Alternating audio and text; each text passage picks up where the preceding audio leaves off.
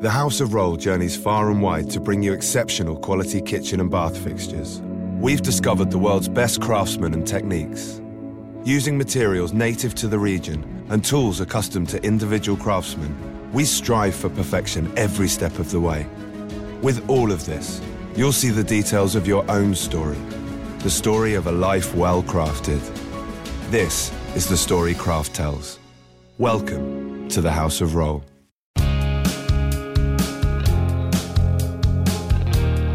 The promise of America is being squandered.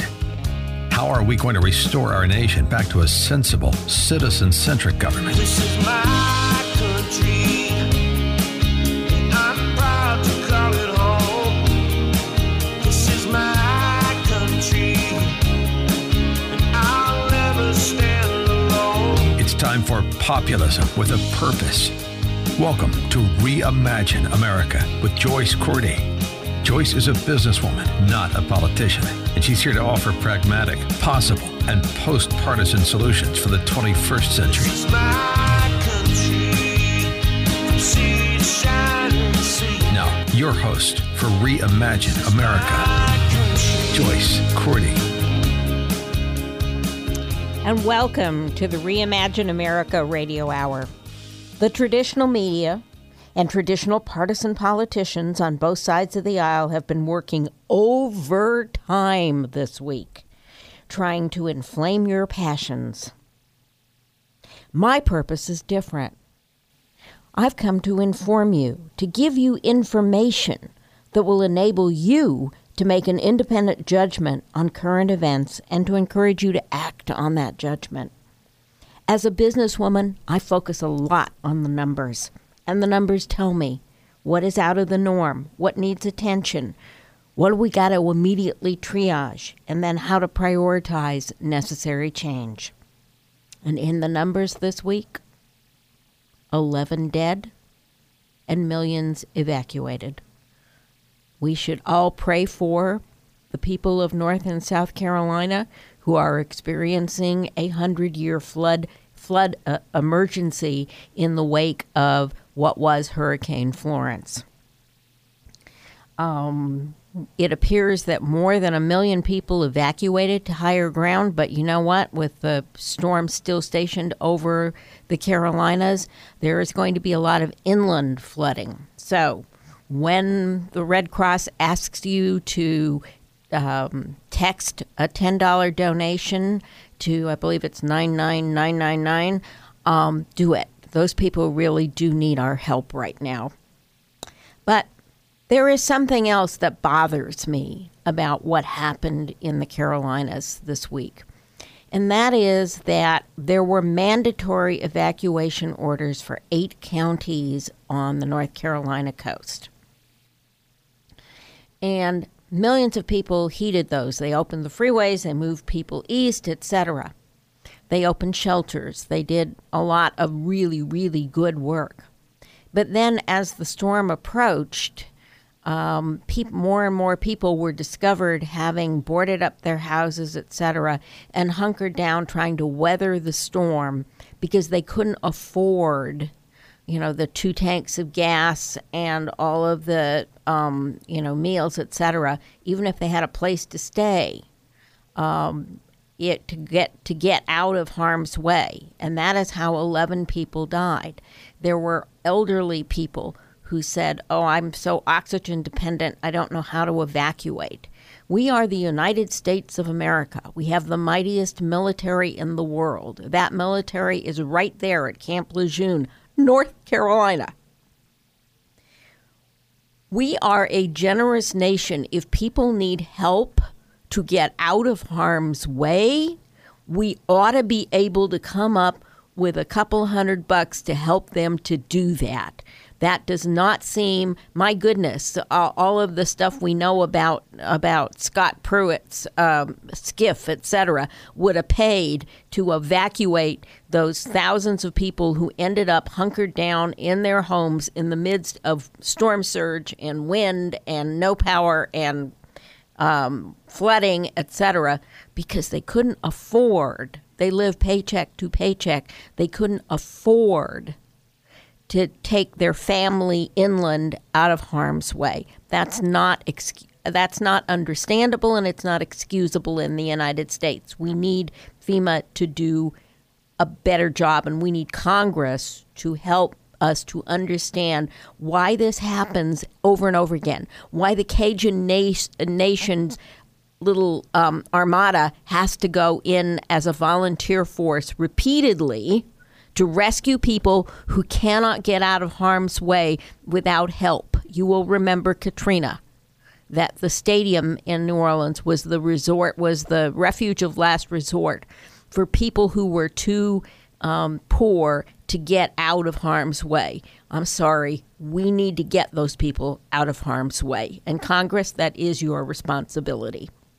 Instead of senseless hearings and running for the microphones, do some good. Take a look. Do an after-action report. Understand why thousands of people hunkered down and tried to ride this storm out, and why a mother and child died in when a tree fell on the baby's bedroom in a home in Wilmington, North Carolina. That's because they couldn't afford to evacuate. That's not acceptable. It's not acceptable in 2018.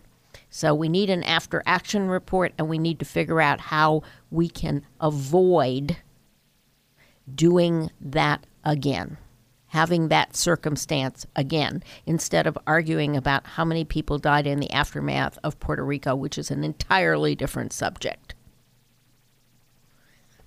And so much for my little lecture. Conservative that I am, fiscal hawk that I am. I want to make sure we're spending money to protect people's lives and safety. Okay, so let's move on to the rest of the numbers this week, because there were plenty. How about 750,000 copies of 1 million printed? That's the number of copies that the Woodward book Fear sold on Tuesday, the day it was released. I mean, Amazon actually sent out a notice to all of its the people who had pre-ordered, and said, "Oh, we won't deliver for 2 weeks." And then the book showed up in my mailbox the next day, because I had ordered it the day that it was announced. And so we're going to talk about it this morning. But which should we worry more about? A $500 billion trade deficit, or a budget deficit of $800 billion moving toward a $1 trillion deficit? That's an annual deficit within the next 18 months. And that's a conservative estimate, because it comes from the United States Treasury, and Stephen Mnuchin is a conservative forecaster. He's a Goldman Sachs guy, so he looks for the good, not the bad. Okay. So we're going to talk a little about that. 31%. That's the increase in online Nike sales this week after the debut of the Colin Kaepernick commercial. And we should talk about that. What does that mean?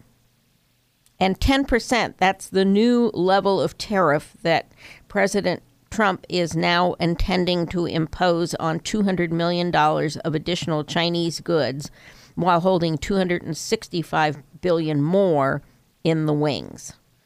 And does that make sense in our current economy? It was, however, it is that news is mixed.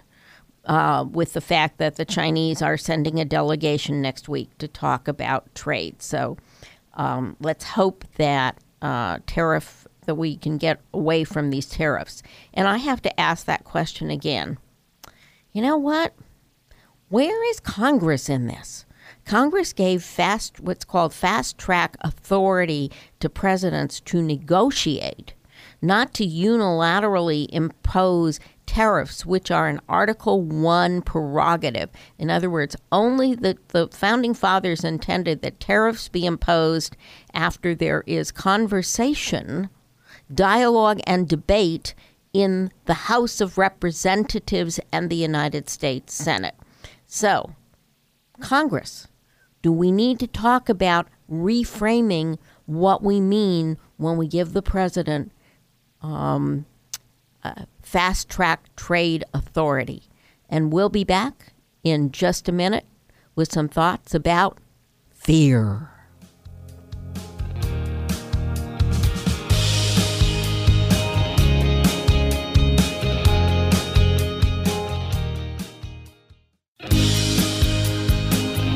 You're listening to Reimagine America on 860 AM. The Answer.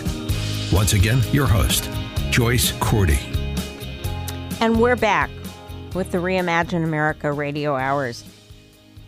Reader's Digest summary of the book Fear. So what did I take away from this book? Everything in this book, as I just said about fast track authority in the last segment, everything in this book underscores the comments that Ben Sasse made in the early hours of the Kavanaugh hearing about the purpose of the three parts of U.S. government, what the constitutional fathers intended, that the legislature legislate, the executive execute, and the judiciary call balls and strikes on what the executive and the legislative branches were doing. And if you would like to hear Ben Sasse's entire 11-minute lecture on American civics, if you have kids who are about to take that all-important senior year civics exam in high school, you can go to reimagineamerica.org and you'll find it. The podcast from last week's radio show posted there, and Senator Sasse's comments are there in their entirety. And it really is worth listening to if you missed last week's show. So, as I said, my biggest takeaway from Bob Woodward's book Fear about the Trump White House is that it underscores what Ben Sasse said last week about the fact that Congress is not doing its job. Okay? Congress has ceded way too much authority to the executive and to an anonymous bureaucracy. I like to call them the unelected, unaccountable, anonymous bureaucracy. Lifetime appointments, you know. And that makes the executive way too powerful, much more powerful than the Founding Fathers intended. And that forces the courts to then act as a quasi-legislative branch. And that is not the intention of the Founding Fathers, nor is there a reason for this drift. Yes, we're a much bigger country. Yes, we're much more complicated. But the fundamentals of who should make law, who should work with the Congress to negotiate a treaty on trade, who should make environmental policy, are constitutionally the obligations of Congress. And my theory is, as we're about to reelect or not reelect members of Congress, is you got to ask yourself, are they doing their job? And I'm going to put out 1st of October when our ballots come out, what I call my congressional scorecard, and that will help you. It's all very objective. You answer the questions and it'll add up your score, and it will tell you whether or not you should vote for this person to reelect them, or if, in fact, the opponent might be a better choice for you. So stay tuned. We'll be publishing that in about a month. It's such a useful tool that, don't laugh, the Russians downloaded it during the attack in July. So look forward to that. But in the meantime, let's talk a little about what Bob Woodward was able to learn about what goes on in the Trump White House. And, you know, all books are subjective because they're written by people, and people have their, you know, no matter how you try to be objective, people have their own internal prejudices. But Here's what I've learned so far, and I haven't finished. I've read 224 of the 345 pages. And you know what? Except for a discussion of the Rob Rosenstein memo that preceded the firing of James Comey, and it appears that that Rosenstein really did want to fire Comey, and that's a subject for another day, whether that was appropriate or not. Except for that, Russia hardly ever gets mentioned. The entire Mueller investigation comprises about 3 paragraphs of the first 2/3 of the book. So, what have we learned? To quote Bob Woodward, all presidencies are audience-driven, but Trump's central audience is often himself. He keeps giving himself reviews, and most are passionately positive. Now, that end quote. And you and I know from both his television interviews and that he does give himself really good marks. And we also know from his Twitter feed that he does have a tendency to be a bit self-centered. And so we are, it's hard not to believe that statement. One of the things that Woodward points to in the book, and it is not attributed, is that Trump asks for tweets to be printed out. He doesn't use a computer at all. That he wants tweets printed out if there are 200,000 likes or more, because he looks in those for the consistent threads, what triggers people. And that is the product. That's how you do advertising, So that's completely understandable. Apparently the president in foreign affairs is all about personal relationships. In the book, McMasters and now Bolton have tried to explain that President Xi of China is using the president, that China is an economic aggressor and plans to become number one in the world, and that we need a strategy to counter this. And by the way, tariffs on Chinese goods are not a strategy. So I completely agree with Trump on Chinese aggression in Afghanistan and Pakistan. Yes, there are lots of rare earth minerals in Afghanistan that need to be mined. So why should it be our obligation to pacify Afghanistan so that the Chinese can come in and invest in those rare earth minerals? And yes, that is what's happening now. So this is a point where I completely agree with President Trump, and we need to convince the Afghans that you're either with us or against us. There is no middle ground. The president has taken some action on the advice of Pompeo to act against Pakistan's unwillingness to manage the Taliban on their side of the border. We're going to withhold $300 million in defense, in military aid. But then do remember that Pakistan is a nuclear power, and we don't want to lose control of those nukes. But their biggest investor, Pakistan's biggest investor, is China. And we're not managing, along with India, we are not managing that threat of the so-called Belt Road effectively.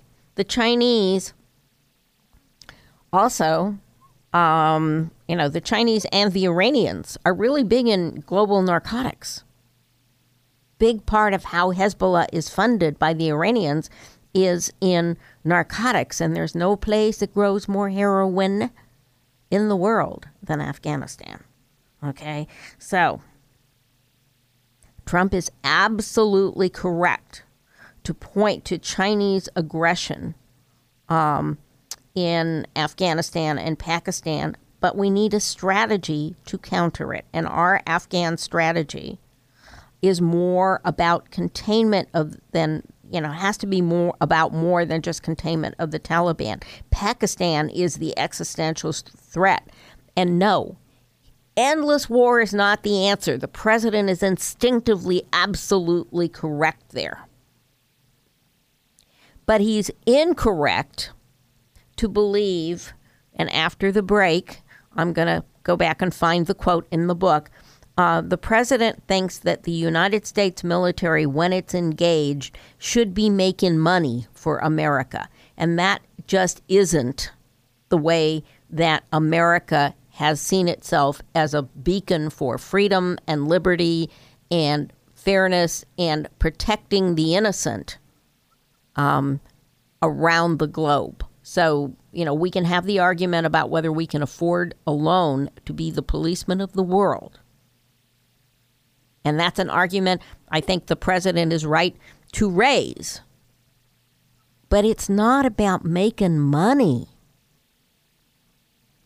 It's about extending our values. It's about protecting the innocent. And above all, it's about protecting the homeland.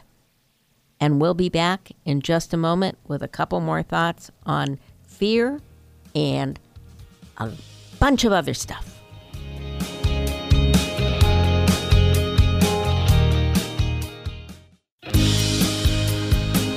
Now, back to Reimagine America with Joyce Cordy on 860 AM. The Answer. And we're back. And let's finish up on what we've learned from Woodward's book. And I've read every book since Watergate. I wasn't particularly aware or interested, but subsequently read the Watergate stuff. I know that most presidents, when written about by Woodward, have actually been interviewed by Woodward.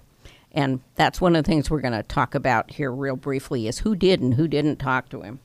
But I promised you a couple of quotes, and we're going to do that.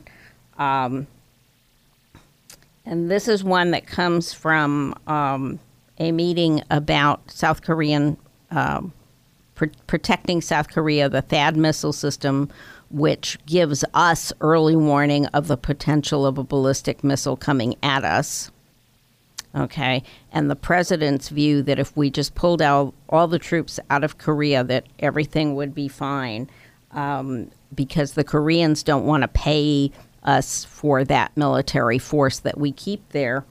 And so, again, in the book, the quote is, the president was speaking as if the U.S. military were a mercenary force for hire, and there were no American interests in forging and keeping a peaceful world order, as if America's organizing principle was money.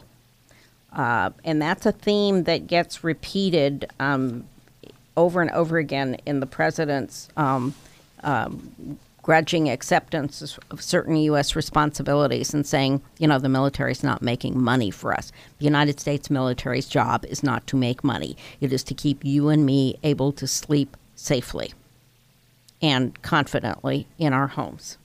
Okay? And enough of that. So what did we learn? I mean, I didn't learn that much. I said I would slog through the book. Now you don't have to. And what did we learn? Well, what we already knew, that Trump is egotistical, unstructured, impulsive, that he has a short attention span, that sometimes his instincts, for example, his concerns about the humanitarian crisis in Syria are very, very good. But it doesn't help because he doesn't follow through because, it doesn't have hard and fast convictions. One of the, when it comes to the U.S. economy, he uses tariffs as a weapon, but he doesn't always stop and think that there are consequences for Americans as well. And in this moment, it's too complicated. We should sometime sit down and talk about what do tariffs really do to an overall economy, but this isn't the day for that. So, I think the president is instinctively correct. I remember back to the convention speech when he said, I'm going to help you. And I just believe that he believed that with every fiber of his being. He wants to worry about those people. But going backwards, a regressive economic policy doesn't address that problem correctly. So, that becomes frustrating. And one of the things that we know is that the president is very set in his ways. So he has ideas about trade, about military power, and about alliances that are 30, 40, 50, or even in the case of alliances, a century, end of World War I, out of date. Okay, and his friends in the White House find it very difficult to get him to modify those impulses and those ideas that they're kind of, he's set in his ways. Oh, and by the time you get to be over 70 years old, you do have certain life patterns, and it is hard to change them. But when you're president of the United States, you need to gather the best and the brightest around you and then listen to them and act on what they say. You are, in fact, the decider. Okay? But it's really, really clear in this book who talked and who didn't. So, Hope Hicks is mentioned once. She didn't talk. So, who did talk? It's pretty obvious. Bannon. Bannon is quoted. Bannon is presented, and it is very clear that Woodward is suspicious of Bannon's real motives, which is consistent with previous books and your own reaction when you see Bannon on television. Okay. Reince Priebus was a big contributor to this book.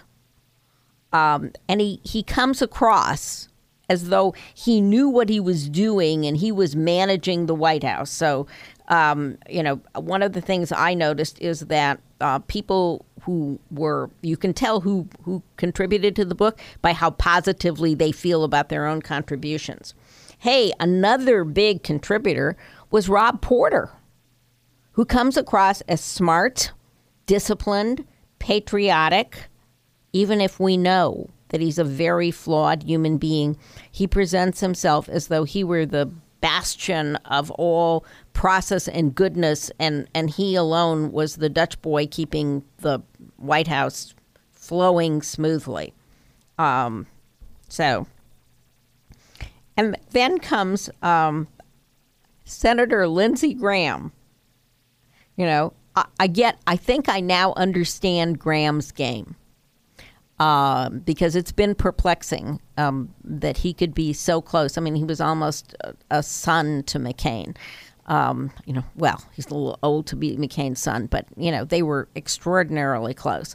And then you see him, given the situation with McCain and with Trump. But you can also see how he uses his charm and good humor, and he is charming. And he is good-humored, and he's smarter than a whip. And you see how he uses those things effectively. There is a theory in the book, and I think I might subscribe to it, that he would like to be the majority leader of the United States Senate. Well, we'll see about that. But I feel more charitably about some of the things that Lindsey Graham has done recently when you see it in the context of this book. Cohn did speak to Woodward. It's clear. We know he's smart. He was a patriot, he said. That was why, as a Democrat, he went into the administration. but he really had no affection for the president. And I wonder if you can serve a president you actively dislike. Okay.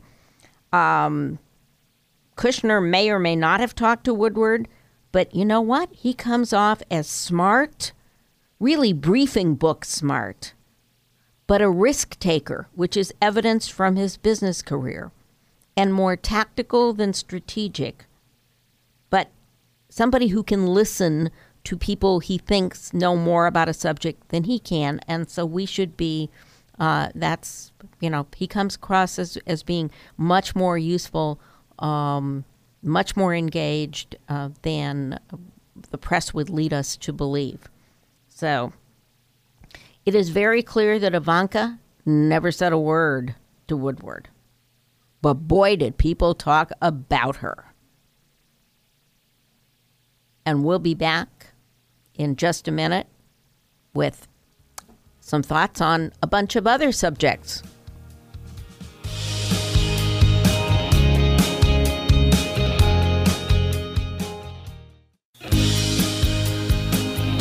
You're listening to Reimagine America on 860 AM. The Answer. Once again, your host, Joyce Cordy. And we're back. So, yeah, we can talk about, let's talk for a minute about, I don't know about you, but what do you think it's worth? A $500 billion trade deficit? That's something we can work on. Or $1 trillion annual deficit. Money we have to borrow from other countries. Can you say China? So, these two things are really closely linked. And instead of fighting for the blue wave or the red wave or the whatever, why isn't Congress more concerned about these things? You know, I've been a Republican all my life. Now, I'm a social moderate, but I got to tell you, I'm a fiscal conservative. I want to spend money wisely. I believe that tax policy should address the revenue side of the ledger, and that we should be parsimonious about how we spend money, the people's money, okay, on the other side, but that we have obligations. We have obligations to pay Social Security, to pay Medicare, to take care of people who cannot take care of their own health care costs, to keep people fed and clothed. We need infrastructure. We need a lot of stuff. We spend about $4 trillion a year. That's just the government share. A lot of your infrastructure, as you know, electricity, etc., comes from private sources. But a trade deficit is not the end of the world. Trade deficit is not the end of the world, because that trade deficit is what drives our booming economy. If you have experienced the 2% increase in wages this year, then you appreciate the fact that you can buy a really smart television for $500, when in fact you can then spend that other $500 on other kinds of things, like a Starbucks latte, etc. So the fact that we buy imported goods, consumer goods, is not shrinking our economy. It's growing our economy. Because it's leaving you, the consumer, more disposable income to put into small businesses, restaurants, nail salons, all of those sorts of businesses that can't be offshored. And you know what the biggest exports from the United States are to other countries?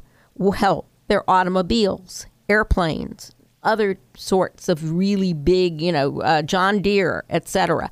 So those kinds of heavy industrial exports are very, very important, both to the health of our economy and to our national defense. In World War II, the auto companies really, really grew rapidly, which is how they were able to mass produce millions of cars after the war when the demand surged, because they built tanks during the war. They built airplanes during the war. And we need that capacity. So the president's absolutely right. We need a domestic steel and aluminum industry. But I don't believe we need tariffs against Canada to get them, or against Mexico to get them. Canada and Mexico, especially Canada, is our most reliable ally. Now, we're going to have an interesting time with the new Mexican government. But there are ways that we could create that steel industry if Congress wanted to do its job. Congress wanted to do its job. We could have the most robust steel industry, which, by the way, is not a labor-intensive industry, okay? Because we need steel for infrastructure.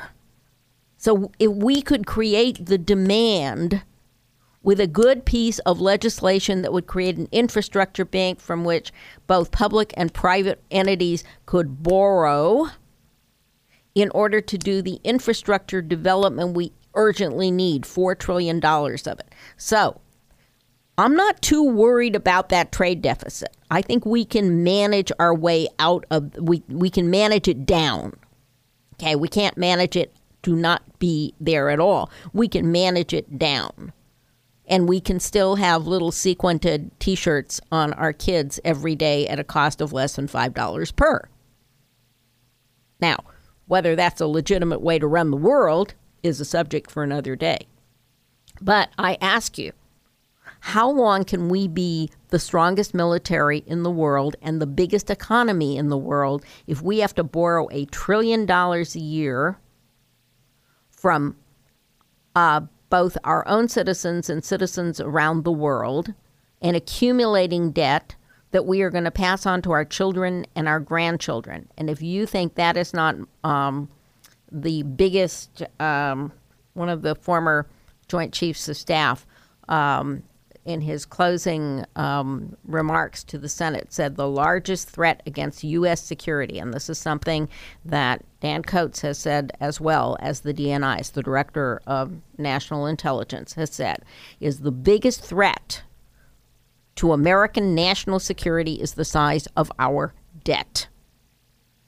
So if you want to decide which one of those is more important, and you want to ask your congressperson what they're doing to help us to right that ship, it's the deficit. It's not the trade imbalance. I'm not saying trade imbalances are not important. But I do want you to remember a couple of numbers. Yes, we've got a $500 billion net import problem, but we export to the rest of the world about $140 billion a year in agricultural products, and we could do more. But if we get into a trade war with China or a trade war with Mexico, what's going to happen to all those hogs and soybeans? Those markets could be lost, and those markets, if lost, are lost forever. You know, it's hard to get those markets back. It is also very difficult for the private sector to decide how to invest if they have no certainty about the future, about taxes, tax rates, what will be taxed, what won't be taxed, and our old friend, the regulatory state. How much do you think a 460-page Clean Air executive order cost the American economy in the 8 years of Obama? And how much do you think of that is going to be wasted in reversals because the Trump administration canceled that 460-page executive order? And oh, by the way, what if President Trump isn't president in 2021? Is somebody going to reimpose that, all those structures and strictures on U.S. industry? If you want to reduce the trade deficit, you have to give American business, the small business on the corner, the big box store, the manufacturer, the miner, etc. You have to give people certainty. We plan businesses in 5-year cycles, and that's a congressional responsibility. So if you want deficits to shrink, Congress needs to start by doing its basic job so that businesses can plan, and then its secondary job, which is to figure out how to pay for the things we all value while driving down that deficit. And yes, it can be done. Simpson Bowles would have done it by now. And we can't abandon the idea that it's really, really important. It's our national security's biggest risk is $1 trillion a year budget deficit out of Washington. And we'll be back in just a moment with some closing thoughts.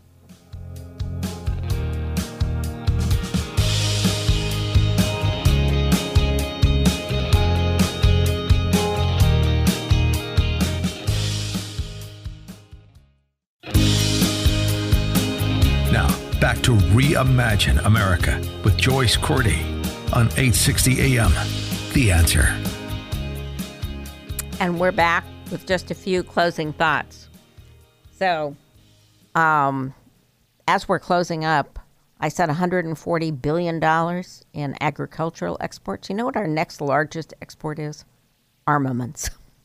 $79 billion a year worth of those.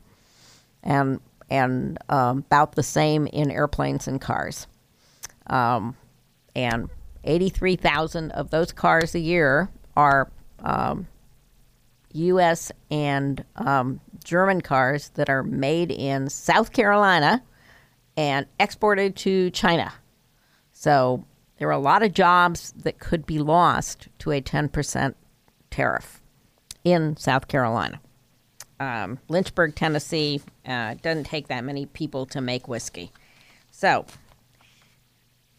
in a nutshell, 31% increase in Nike sales says that the NFL needs to be cautious about how it deals with its players and their dignity and their right to peaceful protest.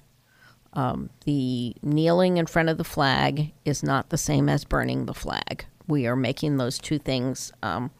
We're talking about patriotism at a time when the most patriotic thing to do would be to say, hey, we've got a problem and we need to go fix it. 70% of the NFL is black. Many of those players, Kaepernick's not one of them, but many of those players would have had no other future had their athletic skills not put them on a track to the NFL.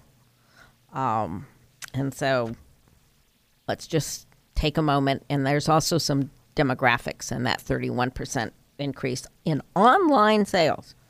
That's young people supporting that. So what else happened this week that we need to really think about? You know how concerned I am about homelessness. Well, we're being heard because the city of San Jose is now rethinking its refusal to use its abandoned City Hall annex as a potential shelter for or temporary home for those who are homeless.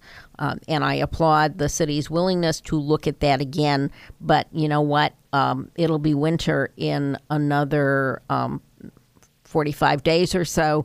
And I want to know how you're going to get all those people off the streets and into some solid housing. A tent encampments are not housing. Last but not least, Judge Kavanaugh's confirmation to the Supreme Court is hanging in the balance. And here comes the anonymous letter. Hashtag Me Too 30 years ago when we were in high school. And Dianne Feinstein sits on it for 10 weeks and then briefs the senators, but not their staffs, and has never talked to the woman whose name is redacted acted because she wants to make this claim and besmirch a man without being willing to show her face. If this is the best you've got, Democrats, then I really think that when all is said and done, the judge will get confirmed. But as I said last week, I don't think this is good for the court. I agree with Ben Sasse. It is not good for the country.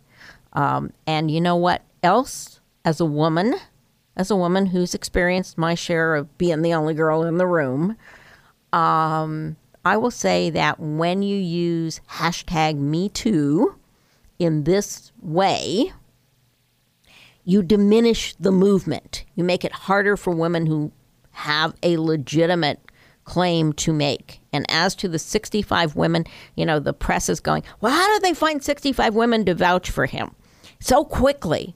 Well, you know who went out and did that? His Judge Kavanaugh's female clerks went out and found those women to sign that letter. And you know how hard that is? You got to find the one person who helped to organize the last class reunion, and she's got all the names and email addresses. It is not a big deal. So, I think, we know how California will vote. But if the Democrats, if that's all you got, if all you got is an anonymous claim 35 years ago that can't even be corroborated, the FBI won't investigate, then this man that the American Bar Association says is exceptionally well qualified should get his seat, and he should get his seat with an overwhelming vote because he represents the court doing what the founders wanted it to do, calling balls and strikes and instructing the legislature. And we'll be back next week. And until then, have a great week. And if you want to learn more, reimagineamerica.org. This podcast is a part of the C-Suite Radio Network. For more top business podcasts, visit c-suiteradio.com.